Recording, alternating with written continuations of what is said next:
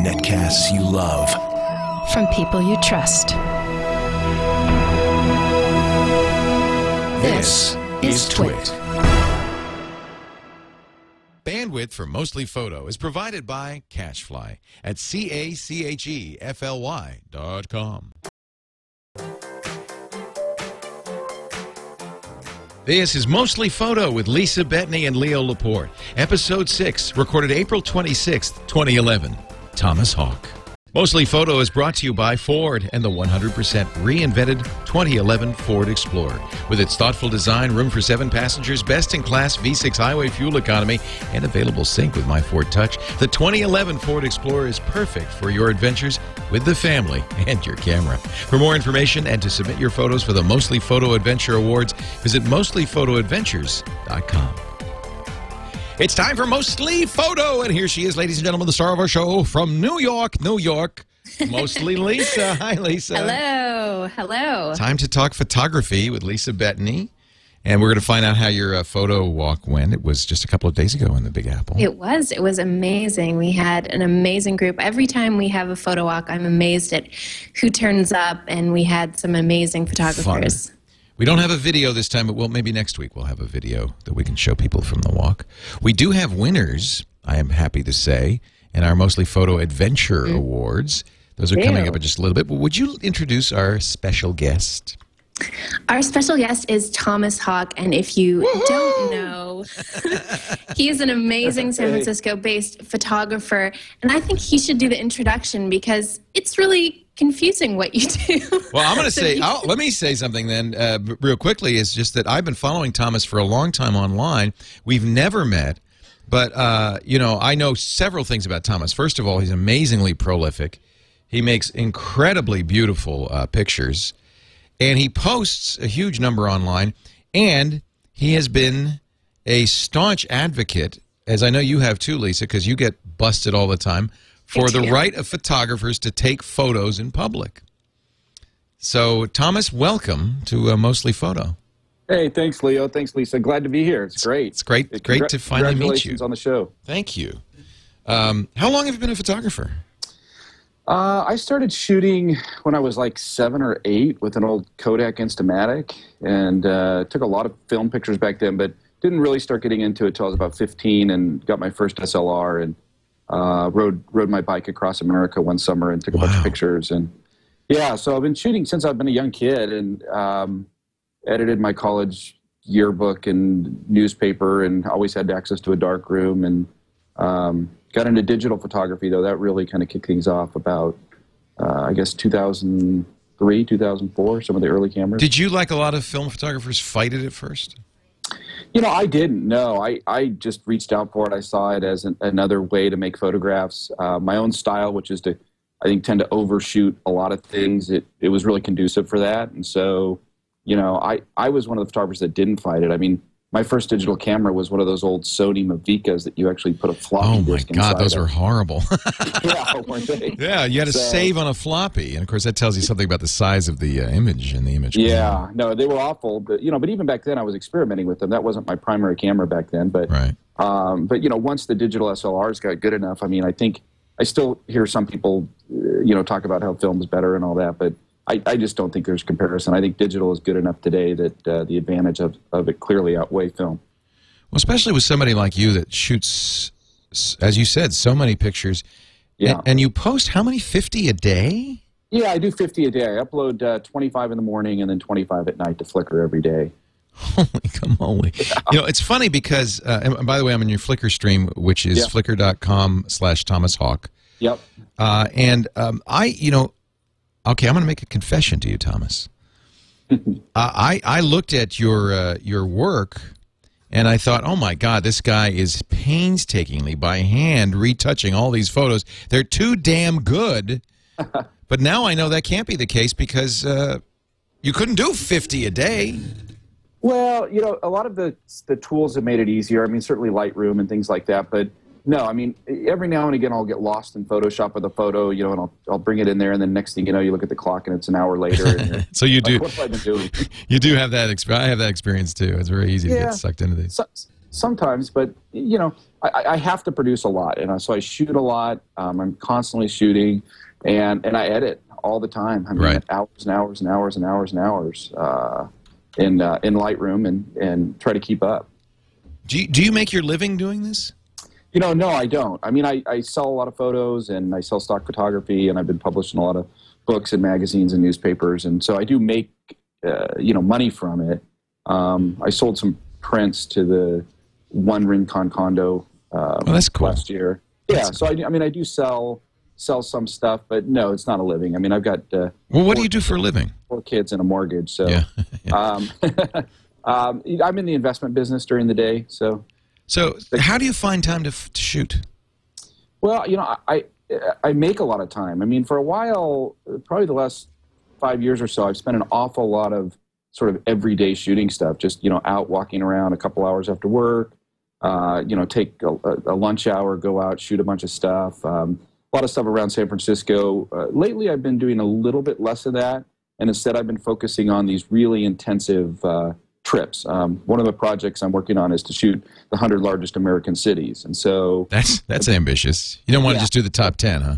No, 100 largest. And then I'll do the next 100 after that. Some people. Yeah, well, I'm trying to publish 1 million photos to Flickr before I die, so I've got big goals. Wow. I mean, it's one thing if you're a full-time photographer, but you've got a day job, you've got a family. I know a lot of people probably wonder how to balance your, it's not a hobby, but how to balance your serious avocation with your family life and your business, your professional life. Sure, well, it's easy. You just cut out sleep. Ah, there you go. Yeah, no, I do get some sleep, but no, I think you just have to take advantage. You can't waste time. I mean, when I'm on the BART riding home, I'm editing photos. When I'm, pretty much, there's so much time we waste during the day, I think. And I mean, not that it's wasted time because there's time for relaxation and stuff like that. But, I don't really watch television. I'm guessing that you find this relaxing, that this is your relaxation. Oh, absolutely. I mean, when I find an image and capture something just the way I want it and able to do something with it, it's tremendously relaxing and tremendously satisfying. And while I probably could do photography professionally, for me, there's an immense amount of freedom in, just being able to shoot 100% what I want. And Lisa dropped off briefly, so she's back now. And I just want to fill you in on what you missed, Lisa. This isn't even his day job. Yeah, I was trying to figure that out based on your profiles because I honestly don't know how you produce the sheer amount of photography that you do. And that's really a big reason why I wanted to talk to you because I get a lot of photographers that ask me how they stay productive, how do they continually create photos and put them out there. And you're someone that posts 50 Flickr photos every single day. And they're not just of one thing. You really have a great variety of shots from landscapes and architecture to people photos to street photos. So that's really why I wanted to get you on here and just ask you, how do you do this? Right. Yeah, no, I love talking about it. I mean, I think one thing, I do tend to overshoot everything. So, I've been doing these weekend trips where I'll go from like Friday to Monday to a city. So I shot Dallas and Fort Worth in January, and I'm shooting Houston next, and Austin, and I'm going to go to Denver. But when I go to these trips, it's not uncommon to come back with 15,000 frames. Your boss must be a very understanding person. Are you self-employed? Well, semi-self-employed, kind of. No, I mean, I'm a partner in a company, and but I can take a Monday and a Friday off, particularly on a long weekend. I'm going to Houston on Memorial Day weekend, and so it's on these trips I'll come back with 15,000 photos. I do a lot of research before I go, figure out what I want to shoot. I mean, Flickr is great for that, right, for doing research in a city, and so I'm pretty well prepared when I get there. And then it's just on those trips, it's like shoot 20 hours, sleep 4, and just really kill myself, and I'm dead by the end of it. But I come back with 15,000 frames or so of so many different things and subjects, and then I shoot a lot locally around here. I took my boys, like I mentioned, out to Mare Island on Sunday, and had a great time out there. And we did for the Flickr group that I'm involved with, the Hot Box. We did a photo walk out on Mare Island a couple weeks ago as well. And a lot of times it's just walking around town, walking around the Tenderloin, walking around the Mission, wherever. That's a lot of great people shots that way. One of the things I like that you do is you have an RSS feed. Of course, Flickr has an RSS feed, but you have an RSS feed on your blog. So that means I can add your pictures to my RSS reader or Flipboard or any of the things that aggregate pictures, which makes it nice because every day I get new shots from Thomas Hawk, and they're so. Oh, it is. Yeah. So yeah, I good. love that. Yeah, thank you. Yeah, thank you. Can I for just doing that. ask you what your process is when you go to a new city? You say you use Flickr to find new spots to shoot. Is that sort of what's your actual process in discovering new places? Yeah, so well, a lot of it's that. I mean, I'll start out. I'll just do a lot of research on Flickr, doing searching by that city's tag, going through a lot of the pictures. I mean, literally looking at thousands of different photos that are interesting to me. You know, I fave a lot of shots on Flickr as well, and just kind of seeing stuff that looks interesting. And then frequently, you know, more and more with this group I've been involved with Flickr, we'll set up trips and actually get like 8 or 9 people. Frequently, there's a local person. So, I mean, that's really nice when a couple of locals can come out and show us some great places to go to. And I found a lot of local people are great too. And when we went to Dallas, we wanted to get, you know, on the roofs of some of the hotels and things like that. And, you know, so we had some local people that were able to help us out and you know, show us how to get up there and do some other things. But, yeah, you know, I find there's a lot of local contacts. A lot of it's with a group. A lot of it's just doing research myself ahead of time. You know, but in the end, I have a pretty well detailed Google map of what I want to hit and what I need to hit. And, Interesting. and I can then focus also, you know, okay, well, I'm going to shoot this neon sign that's over here, and that's right next to this museum that's over here. And, you know, so I find that if you're highly organized when you get there and you don't waste a lot of time, that you can really focus on what you need to shoot. Thomas has given us 3 tips for becoming a better photographer. There goes Lisa one more time. So we'll get her back, and maybe you can give us your tips, starting with tip number 1, the software that you use. Yeah. You said you like think Lightroom. I do. I love Lightroom 3. It's an amazing piece of software, and it's actually a huge improvement, especially the noise reduction stuff over Lightroom 2, the old version. That's one of the things that photographers, and certainly we do this, that we ask every photographer, Lightroom or Aperture, Lightroom or Aperture. That's I mean, there are other choices, but that seems to come down to one or the other of those. They do. Yeah. And, you know, it's like Canon and Nikon, too. You know, They're very similar. Yeah, and you know, I'm sure Aperture's fine. I've just gravitated more towards Lightroom. I think the noise reduction technology is a little bit better right now, and but you know, I think a lot of people will start out and they'll be hesitant to use photo editing software, or they'll just do a little bit of editing. And you know, Ansel Adams is famous for, you know, so much of his genius being done in the darkroom. Right. And these photo editing software. That's part of the issue. I think sometimes photographers or people who watch this show who wonder, how much am I allowed to change the photo? And we've talked about it a few times on the shows up to now. And I think that our thought, and I'd love to hear what you think, is that we're not really doing photojournalism. If this were a picture for a newspaper, you wouldn't change it. You wouldn't want to change it, or a magazine. Right. But if what you think of as what you're doing is fine art, then just as a painter paints a painting, it's okay. But how much do you think it's okay to change your picture? Oh, I agree with you 100%. I mean, I'm a total photo whore. And I'll make a photo. If I can make a photo look better by doing something to it, I mean, I'm not really doing journalism here. I mean, there are times that I do sort of citizen journalism, like shooting the Oakland riots and stuff like that. And there's not a lot of change to that. But, you know, yeah, for most of my fine art photography, it's, you know, I'll go any which way. You know, I'll take a wall on a warehouse in West Oakland that was blue and turn it green if I want to. Right. You know, I think that's the license of an artist. I mean, you can really do whatever you want. And so I have no problem with people that use those tools and do that. But I think there are some purists out there that sort of insist that, well, no, you can't change that. Right. You can't do that. And I just think that's hogwash. I think, you know, just like Ansel Adams, his original negative was so much different than what his final production piece was out of the darkroom. It's the same thing. Of course, Adams is an interesting case because he's shooting large format film, and unlike a digital camera, really doesn't know what he's got in the camera.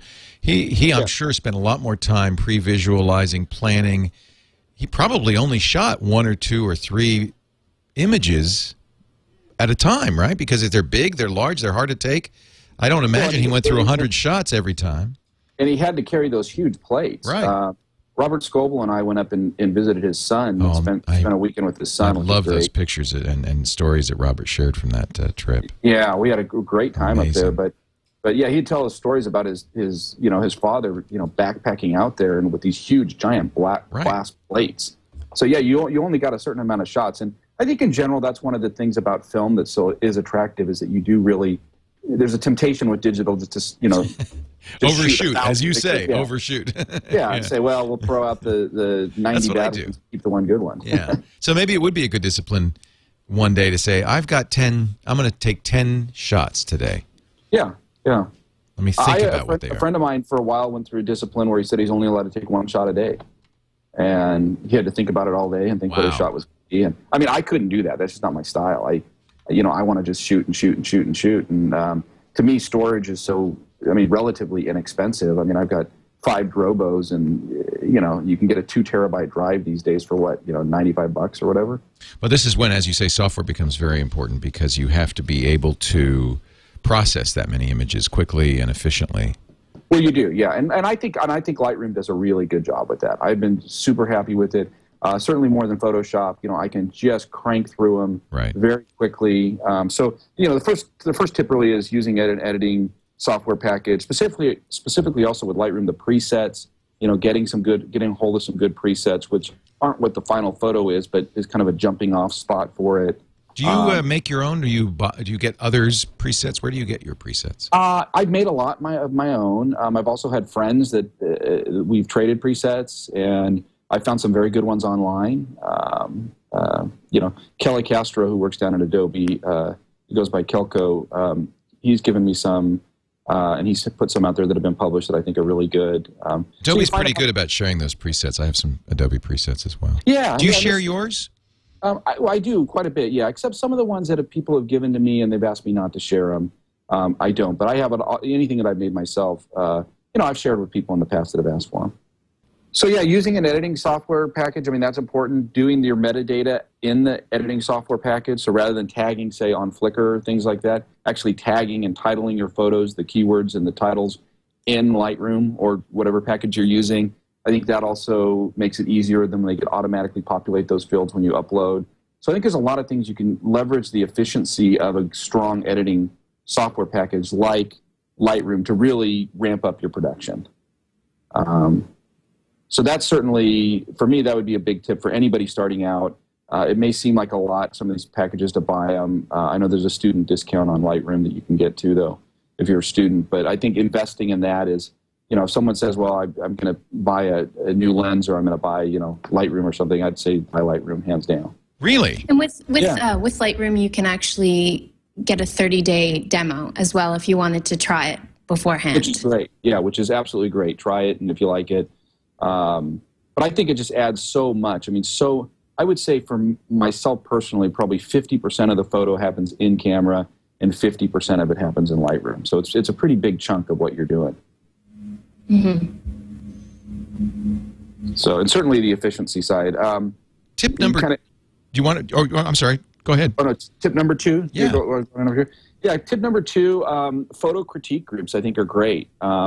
I've been involved with them on Flickr for a long time. I started the first uncensored group on Flickr, probably over 5 years ago, I think. But one of the things I like about critique groups, and there's lots of different styles of critique groups. I'm not as big of a fan of the groups on Flickr where you just throw your photo in and everybody tells you how great you are and they love you. Oh, shoot. That's what I was thinking. Yeah, those are fun. No, the group that I'm most involved with right now is a group called Hotbox Uncensored, which is just Flickr/groups HBU. And basically it's a group where you submit a photo into a pool. Other people critique the photo and vote on it. They either give it a save vote or a delete vote. Ooh, wow. So it's like Survivor. A little bit, yeah, but it's the point of the group is kind of to be, really brutally honest. So, if somebody says, hey, this crop really sucks, and you can read some of the comments probably on some of these photos right now, and they're not always, they're not always the nicest, and sometimes they're really critical, and sometimes they're not. I think it's a way, and it's not always valid feedback, but it is a way to get some valid feedback, and I've really used it over the years to improve my own photography. You have to be a little brave. You do. You have to have a thick skin, and and it's probably not the best place to throw a photo of, your daughter's 4th grade birthday party or something like that. Yeah, you have to be a little serious about what you're doing too. Right. I mean, or where you're going to be hurt by the criticism. And you do have to have sort of thick skin, but it's a way that people can put different styles of photographs up, and I think it appeals to a lot of people because they say, "Hey, I'm a big boy, I'm a big girl. I can, sort of take the criticism. I could take the heat." And I found if you take, you got to take some of the comments with a grain of salt, but you do get good comments quite a bit, and comments that help you improve. And I know for both myself as well as a lot of other members of the group over the years, using these sort of more uncensored critique groups has really done great things for my photography. Right. Oh. So that would be that'd sort of be tip number 2, is to look into groups like that. And Hotbox Uncensored isn't the only one. This one is invite only, so you'd have to apply to join the group. Yeah. Well, no, anybody can join. Anybody can join. Okay. Yeah, you should be able to join. The only thing is, it's because it's an uncensored group. It's 18 plus, and so if you don't have your Flickr settings set up to allow 18 plus content, Allow the kittens. yeah, right. Take me back to the kittens. Take me back to the kittens. Yeah. Yeah, I wish there were actually a checkbox that says no kittens. Right. That's Although what I want. We do have a joke in the group that's about Saturday being Catter Day, so sometimes people do submit cats, but but it's also a good group. We're doing a book, a magazine. We've got an outside blog. We've done some photo walks. We've done some trips. This so is it's also great. the threads inside the group, not just the photo critiquer. It's a real good community of photographers. So I've enjoyed being associated with that. And actually, you can post messages like doing mostly photo this afternoon, and exactly. So I posted that, and people respond, and so like I say, there's a great community of people there. That's and neat. So sometimes they go after each other a little hard, but Do you feel like part of growing as a photographer really is getting a thick skin with commentary and criticism? I do, yeah, I do. I mean, I think that if you start out as a photographer and you're too sensitive about your work and you can't take the criticism, I personally, I like it when people are brutally candid with my own photography.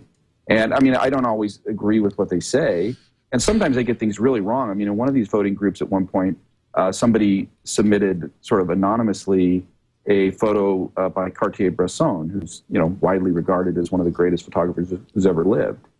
And and then watch that photo get deleted by the interesting experiment. Yeah, it was Mario's bike. It's his famous picture he took of a bike overlooking from a balcony, and listening to people saying, well, it's a little too blurry, or maybe you could come back at a different time of day, and stuff like that with somebody who's widely considered one of the great masters of photography. Well, the thing that cracks me up is that they didn't recognize Mario's bike. I mean, yeah, that's it. Yeah, a classic photo, right? Yeah. So there's a great so you have to take the critiques with a grain of salt. But I think that a lot of points have been made that I've taken to heart and that have helped me, and as much the community that you end up getting involved with and getting to really know other photographers and and knowing their work as well on a better level. So. Yeah. So I think critique groups like that, groups in general, I think social groups for photographers are great. But I think, I particularly like some of the harsh critique groups and have gotten a lot out of those. As long as it doesn't discourage you and you have enough confidence in what you're doing. I think for me personally, I'm a little bit more sensitive. Maybe it depends on what the subject is of my photos, but I think at the end of the day, you have to be confident in your own work and learn how to edit and critique your own work even before it goes on Flickr. And once you have those tools, be confident in your photos. I mean, some of my pictures that I think are great, I get totally hacked to bits on Flickr. And, people comment on things that I purposely put there. Sometimes with my architecture pictures, they'll be slightly leaning because I'll be using a wide angle lens, and they'll say, why didn't you fix this? And I said, well, that's how I want it. So at the end of the day, you're an artist, you're creating these shots. So even if people are sort of hacking you down, you have to remain sort of confident in your own work. Oh, absolutely, you do. And you have to have that, I think, self-confidence before you, and these groups are not for everybody. But I think if you sort of have that confidence and say, hey, I don't care if someone says this is lousy because I'm confident about it and I like it, and this is why I like it. And I know a lot of photos, again, by like the masters would get trashed. So if you understand that and take that with that perspective going in, but yeah, no, it's definitely not for everybody. If somebody really wants that, if they're really sort of more sadomasochistic oriented and like that, then it's good for them. I like what you said, Lisa, though. I think that's really an important thing to remember, that if you're an artist, it's coming from here out. It's not coming from out in. And no great artist creates stuff because that's what people tell them to create. They create it because it's what's coming out of their heart. So I think that's a really important thing to remember, that will also give you the confidence to survive these critique groups. Yeah. And this is what's interesting about photography. It is both an art and a science. There's a lot of technical stuff. There's a lot of technique that you have to learn. And there are kind of things like composition and so forth, that there are rules that you can learn. You can break them once you learn them, but you need to learn them. And these critique groups help you with that stuff, I think.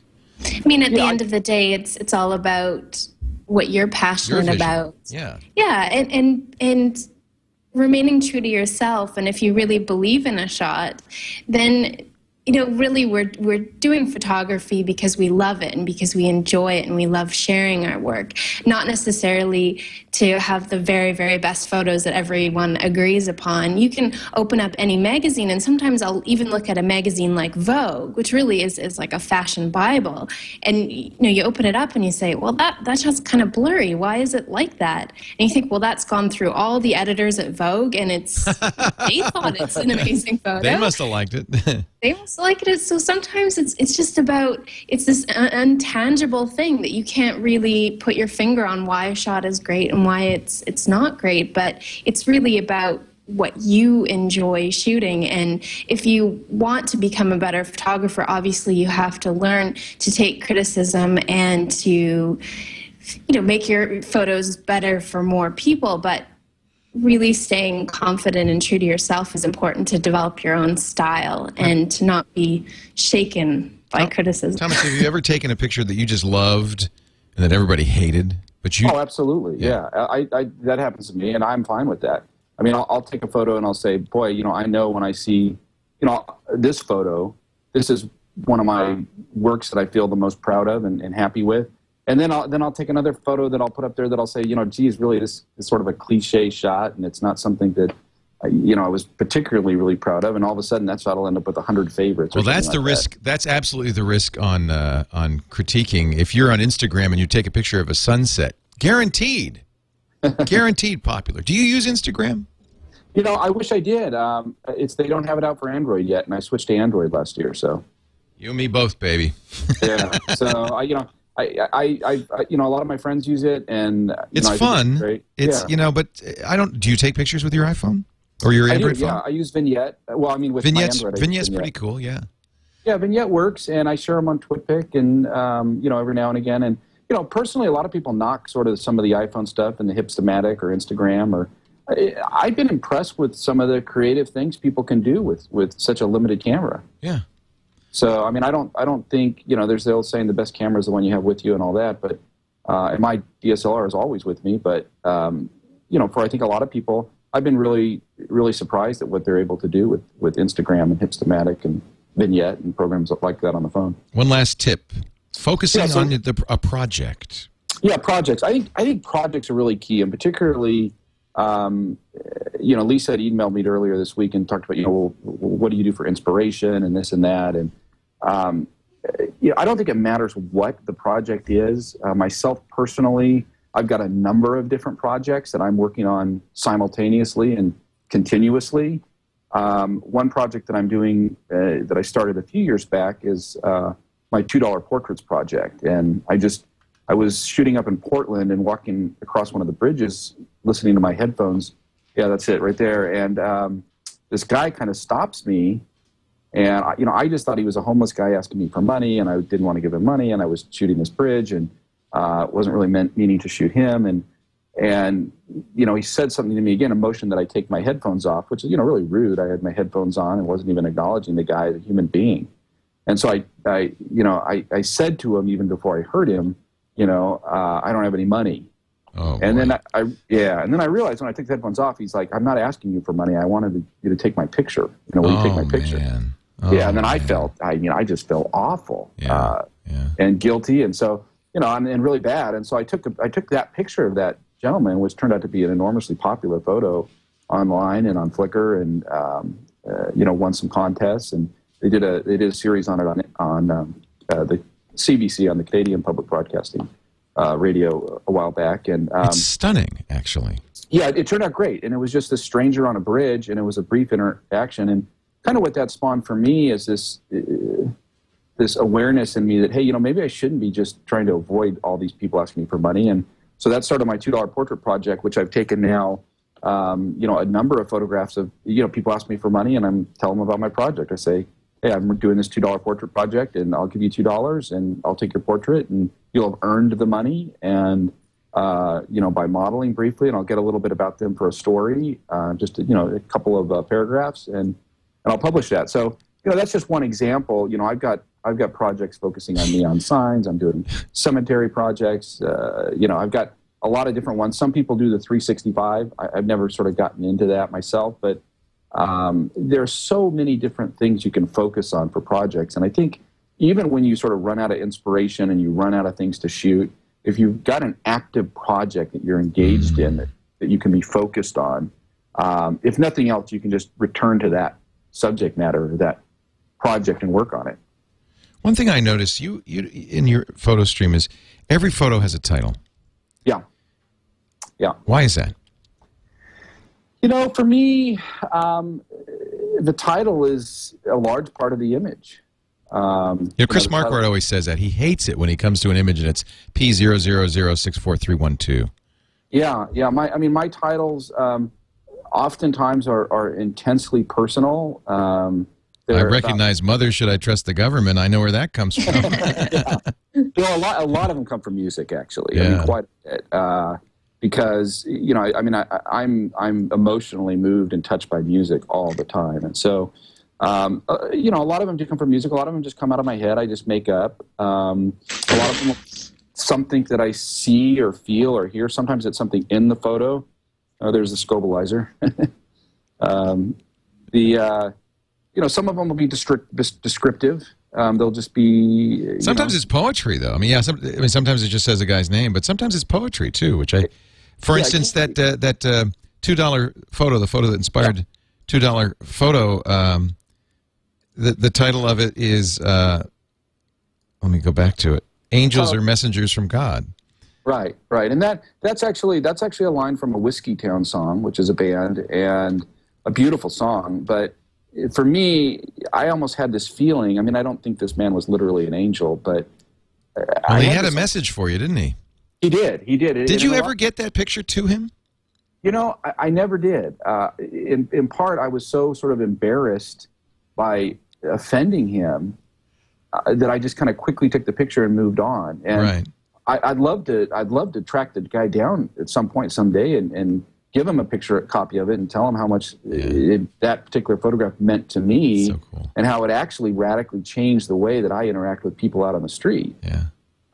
So in a way, for me, there's sort of a spiritual almost side of it where, he is sort of like an angel that's sort of created a transformation in my own work and how I treat people on the street. And I do a lot of street photography. And subsequent to that, I think I've gotten some wonderful and warm and engaging portraits in my $2 portrait series. But I've also gotten some wonderful human encounters with real, authentic human connection with people. And, so I think sometimes photography can do stuff like that, and someday I do hope that I can track him down and give him a copy of the print and talk to him again. Yeah. Thomas Hawk is our guest on Mostly Photo. Lisa Bettany. I apologize because you're hearing a lot more of me than you would normally, but Lisa's in New York City with a bad Wi-Fi connection, I think. Oh, sorry. No, don't apologize. It's not your fault, but I apologize for hogging so much of Thomas's time. Although I'm such a fan, and I've never met Thomas and always wanted to talk to him, so it's a thrill for me to get to talk to you a little bit. I guess we should ask Lisa. We should always ask everybody this question. Thomas, what do you shoot? Yeah, I shoot in my bag. I use a low pro bag, and that goes with me everywhere I go, pretty much 24/7. I'm always waiting for that spot news story that might show up. But I shoot with a Canon 5D Mark II, which I love. I've got in my bag 5 lenses. I've got a 14 millimeter f2.8, a 24 millimeter f1.4, a 50 millimeter f1.2, 100 millimeter f2.8 macro, all Canon, and my favorite lens, which is the Canon 135 f2, which is just. And you carry this everywhere? Everywhere. Wow. Everywhere. You must have. Everywhere I go. She's going to say you have arms of steel, but I think her connection dropped again. That's interesting. That's real dedication, and I think that's every pro I know has a pocket camera. Nowadays, a lot of them use their phone camera because they don't want to carry that big, heavy SLR. And how many lenses? 4 lenses around with them. Yeah, 5 lenses. 5 lenses. But you're dedicated, obviously. I'm dedicated, and I'm committed to it, and it's a lifestyle for me. I figure, I get a little exercise more having that thing with me before I go. So, and it's a low pro. So, is it which low pro is it? Is it a backpack? It's a pretty bulky backpack. It's a pretty serious low pro backpack, and so I use that. And then I also have other stuff in there. I've got one of the best things that I bought in the past couple of years has been a FireWire 800 card reader.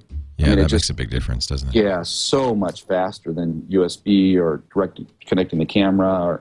So I got that. I also in my bag I've got an Arctic butterfly sensor cleaner that I clean dust off my sensor with. I've got a cable release. I got a tripod that I bring back out with me when I go. My MacBook Pro goes with me everywhere I go. With Lightroom on it. Yeah. With Lightroom on it. Yeah. Yeah.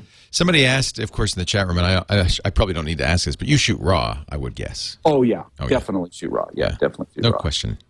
Yeah, RAW's. I know there's some sort of debate about that, and I don't see the debate. I don't see a debate. Yeah, I guess. Why let the camera mess your picture up when you can mess it up perfectly well all by yourself? Right. No, I love the flexibility that RAW gives me, and the room for error there, and ways that I can adjust later. So yeah. Well, Thomas, great tips, and we really appreciate those tips. Of course, Thomas's website is thomashawk.com. He's Thomas Hawk on Flickr as well, and he's also Thomas Hawk on Twitter.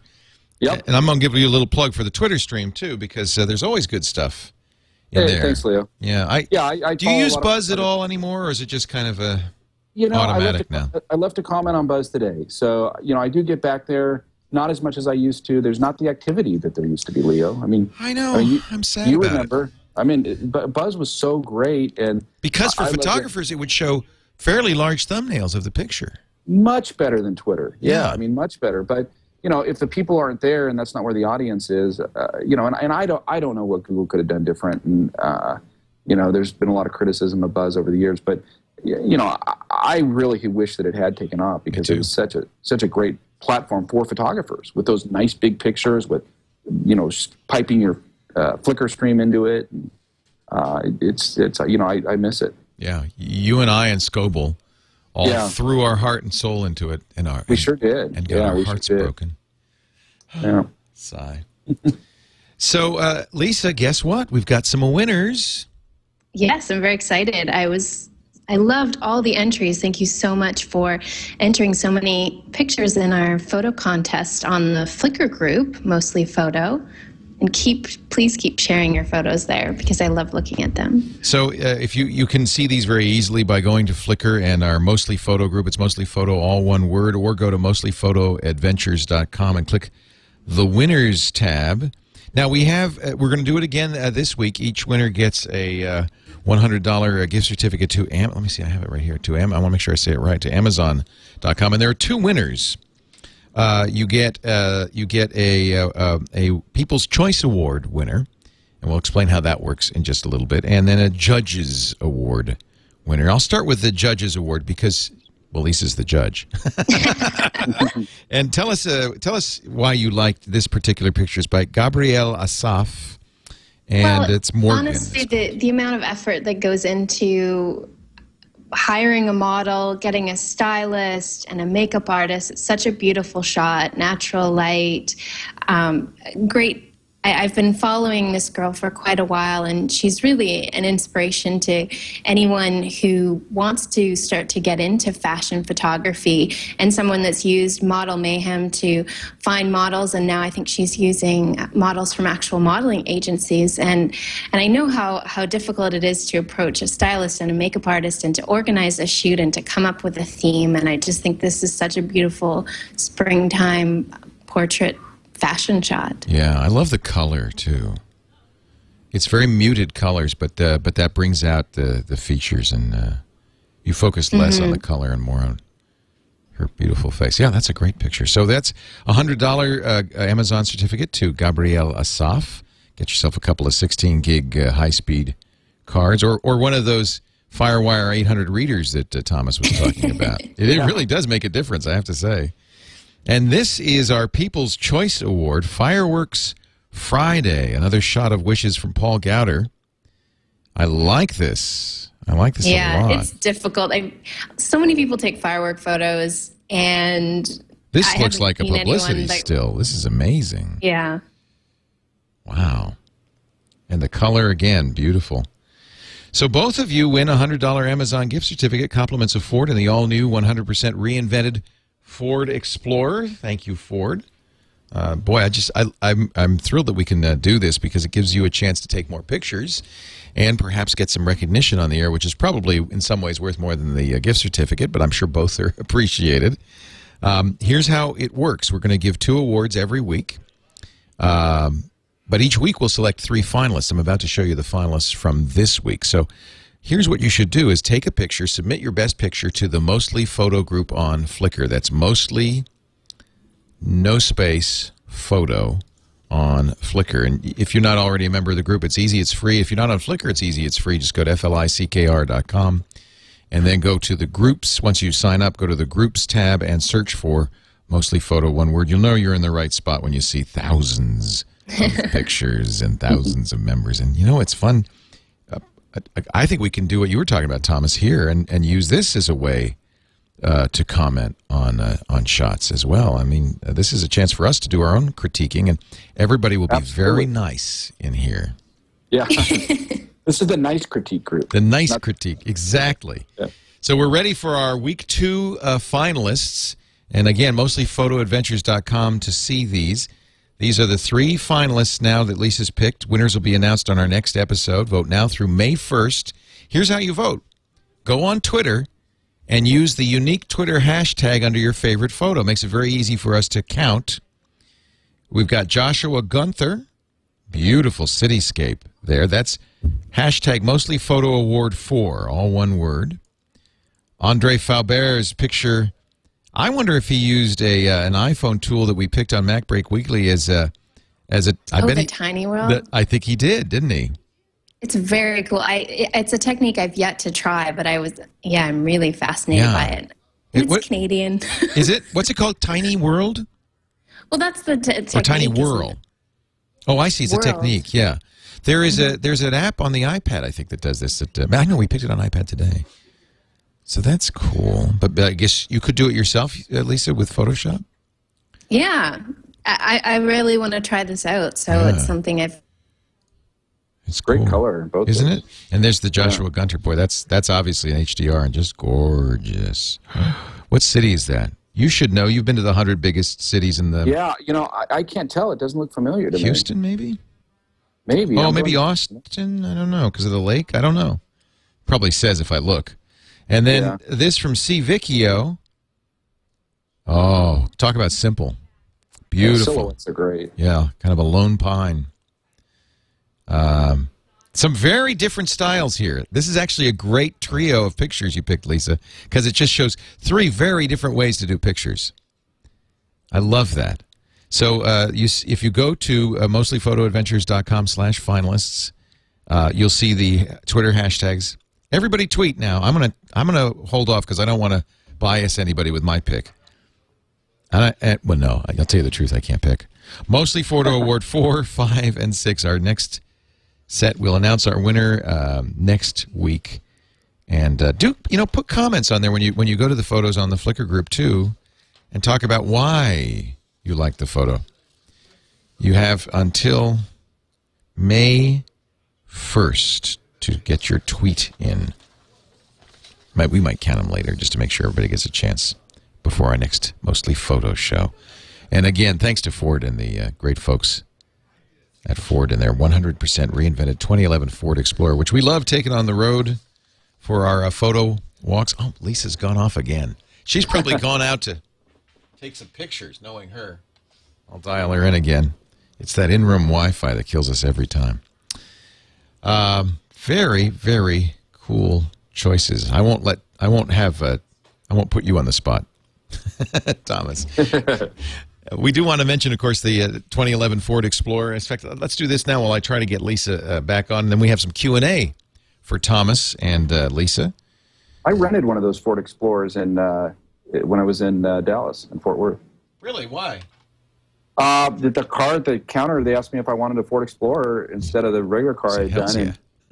Well, we had we were moving around. I think 6 photographers, and so it was perfect because we crammed everybody into the thing, and we were back and forth between Dallas and Fort Worth, which is a nice drive, a few times, and got everybody in the thing, and it drove great. I liked it. I'm told that's Los Angeles, by the way. What's Los Angeles? That picture. Not your story, the picture. I'm going back in time. Right. Yeah. Chat room got me that information. Yeah. Citibank. It's the Citibank Tower building in Los Angeles. That's how they figured it out. Yeah. No, these Explorers are great. If they've got 3 rows of seating for up to 7 people, so you can easily get those 6 photographers in, plus a lot of gear. In fact, if you have even more gear, the second and third rows fold flat to give you 80.7 cubic feet of space. That's a lot. And of course, that 3.5-liter V6 engine is enough for a lot of fat photographers. 290 horsepower and 255 foot-pounds of torque. Towing capacity of up to 5,000 pounds with the optional towing package. So you can haul a boat, camper, or trailer, or just a darkroom behind you. Or a Hasselblad. Or a Hasselblad. Big enough for Ansel Adams and all his slide film. What do they call those? Those glass plates. Yeah. And with 25 highway miles per gallon, that's best in class from the EPA. That's pretty impressive. Don't forget, of course, we love the My Ford. Did yours have My Ford Touch built into it? I don't remember that, no. Oh, you would. It's got an 8-inch screen in the center, then 2 little screens behind the steering wheel. And so you control the climate, you control everything in the car, all your music, make phone calls by voice and touch, and it's just so sweet. It is. I just remember that my friend Troy Holden got mad at me because all I did was play the country music all week long. This was in Texas. We had that same problem when we drove the Ford Explorer around in Las Vegas. One of our staff members, who shall remain nameless, is not a fan of country music. I happen to like it. I like it too. Yeah, especially if you're in Texas. Right. Thanks to Ford and the 2011 Ford Explorer for bringing us the Mostly Photo Adventure Awards. Okay, Lisa's back. Lisa, I'm sorry. This must just be frustrating as heck for you. Hi. All right, but we got you back, and I'll just keep calling. You keep hanging up on me, and I'll keep calling. Okay. It's the story of our relationship all along anyway. No, just kidding. Let us get to, here's our audience questions. We've got one from Chad Chainsaw Mitunin. I don't know why. I don't know why they call him Chainsaw. I am really interested in the general laws surrounding photography. This is one for both of you, really, but I think, Thomas, you become an expert on this. Aside from being able to take pictures of anything in public, I know pretty much nothing about the laws regarding photo taking. Does the law about public photography, for instance, extend into public buildings like libraries? If you want to take pictures in a private location like a store, what kind of permission do you need first? I've heard stories of photographers being harassed, even to the point of police being called while taking photos, and I'd like to know if the law is on my side.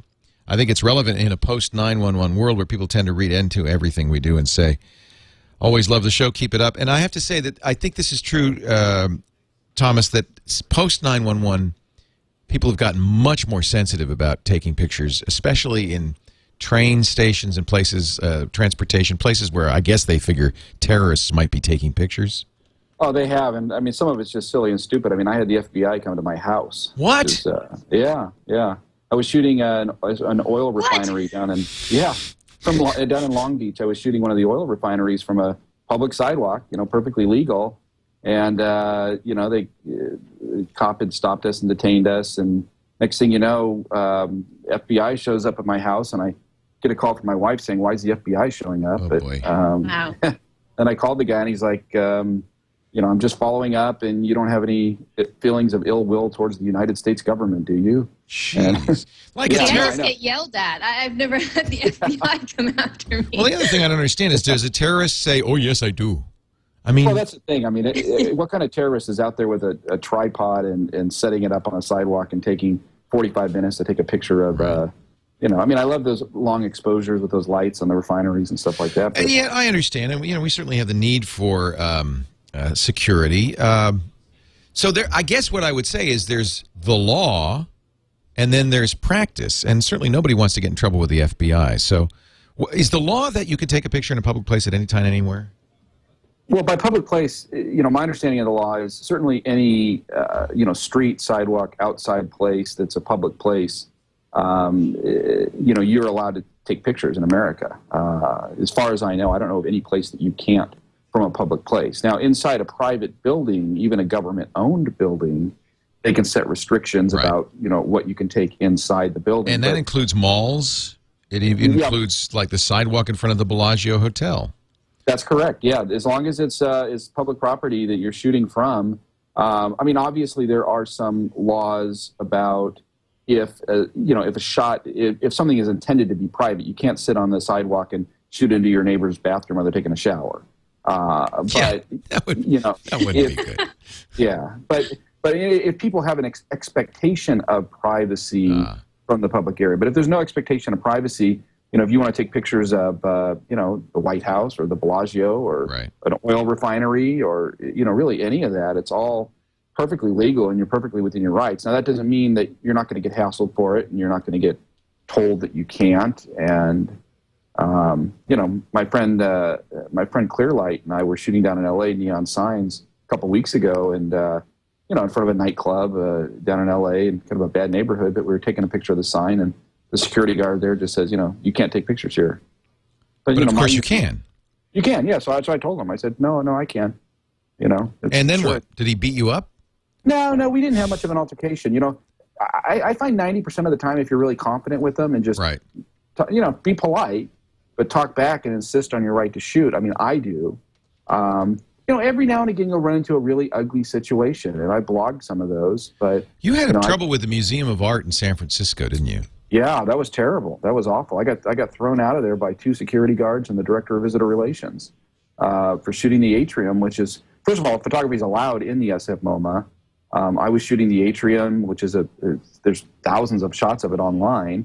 I was using a 14-millimeter wide-angle lens at capturing a large internal architecture shot, and it rubbed the director of visitor relations the wrong way, and so I got forcibly ejected. And so I blogged about that, and that made quite a big deal. And in some ways, I almost felt bad afterwards because it kind of blew up bigger than I really had meant for it to. But I think it's appropriate to fight for the right to take pictures. I would also say that none of us are lawyers, so take our legal advice with a grain of salt. And no picture is worth getting beat up or thrown in jail for. So even if you know you have the right to take that picture, consider the consequences, and maybe I don't want to say back down. And Thomas, you're absolutely somebody who doesn't back down, but I don't want to get our audience beat up either. Well, Leo, you're right though, and I have backed down before. For example, I took a photograph that I put on. I don't remember where I put it on, of some Hell's Angels tombstones, and they ended up on a stock photography site just because it automatically pulled from my Flickr site. And I got an email, a Facebook message from the Hells Angels, and they said, take them down. And I don't have to take them down, but I don't know that I really want to get in an argument or a fight with the Hells Angels either.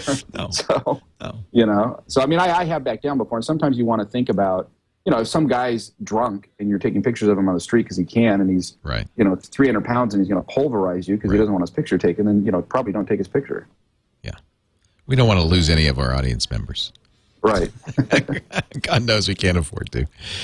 Here is a question from Chris. Love the podcast, Lisa. Wondering if you could offer some quick advice.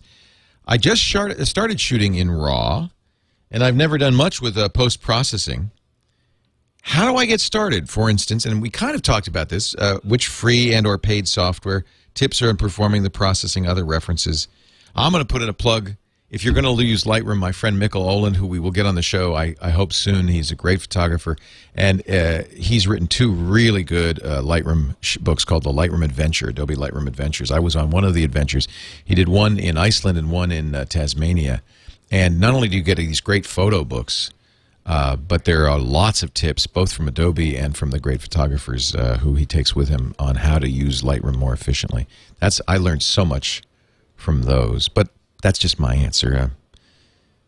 Why don't we start with Lisa?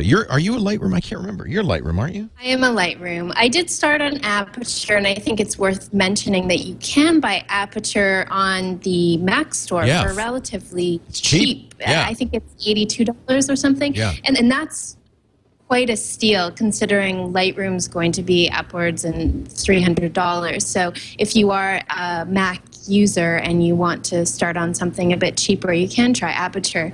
It's a personal preference whether you use Aperture or Lightroom. They're both great pieces of software. Obviously there's iPhoto that's just built into your Apple computer. Photoshop is obviously a big step up. I don't know, Thomas, do you know any free software that you can use online? You know, there are some free software packages. I know also there's like Picnic, which comes like with your Flickr account that you can use. There's some limited functionality, and you can buy like a premium version for, you know, something relatively modest. I think like $30 a year or something like there's that. Aviary. Yeah, there are some. And there's, of course, Picasa, but none of them really have the complete functionality that you get with Aperture or Lightroom.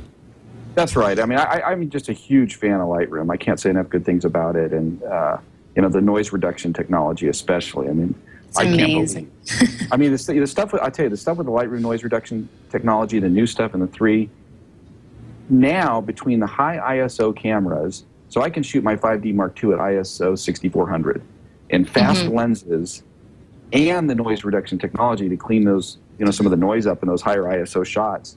I mean, you can basically shoot in the dark without a flash. And the technology, it makes a whole new type of photography available that really wasn't available 3-4 years ago.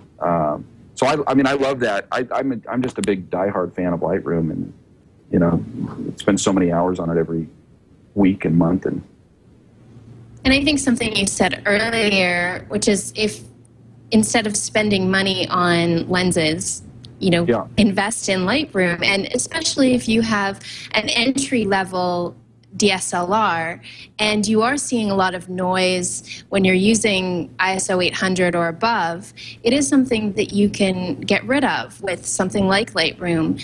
A lot of people ask me, well, I have an entry-level DSLR, how do I get rid of this noise? Well, Lightroom's the easiest way. It's just a slider and you're done. And so you're buy good a to cheap go. camera and spend $80 on Aperture, or I guess Lightroom for $299 isn't that cheap, but it does a better job. Huh? They do have a student version, so if you're a student, you can get like $80 or something. Okay, it's a little cheaper. There you go. And they have a 30-day trial, so it is a good way to kind of definitely try it out. Yeah. And there's certainly so many tutorials online, and like you said, books that you can buy to learn. And don't be intimidated by this software.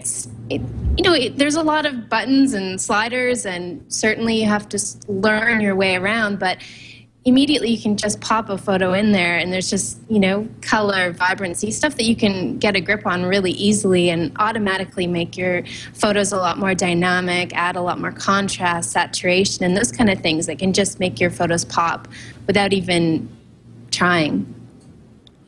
Yeah, you really can. I mean, I was up at the Conservatory of Flowers on Monday in San Francisco, and I took this great shot that I love of this lotus flower, and I turned it sideways and made it look like a butterfly. And you know, a lot of this stuff, it's really not that hard to do. And I found Photoshop, actually the learning curve on Photoshop is considerably harder.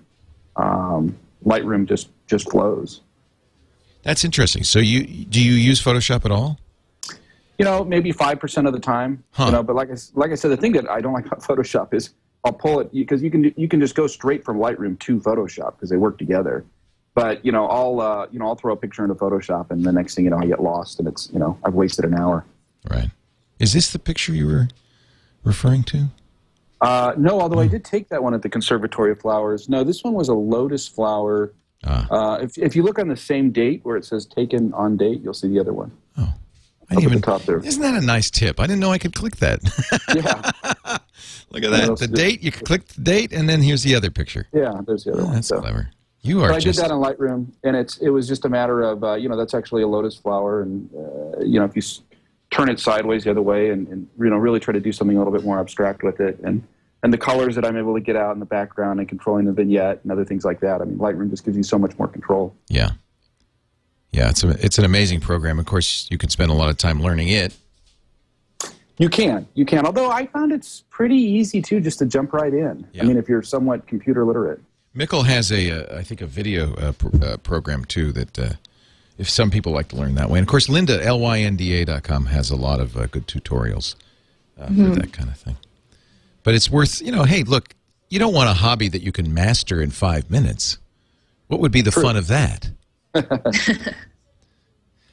Well, it's been great meeting you. Thomas Hawk is at thomashawk.com, and as you can see, he posts an awful lot of pictures on there and on his Flickr stream. If you go to thomashawk.com, you'll find links to all of that. It's a wonderful site, Thomas Hawk's Digital Connection. And can you believe it, folks? He's not a full-time photographer. He actually has a day job and a family, and yet that's inspiring to me that you take so many pictures. Just fantastic.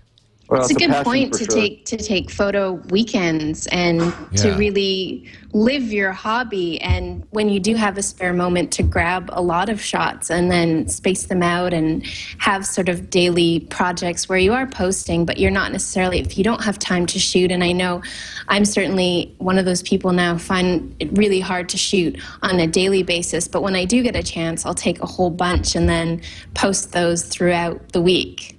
Yeah, look at that.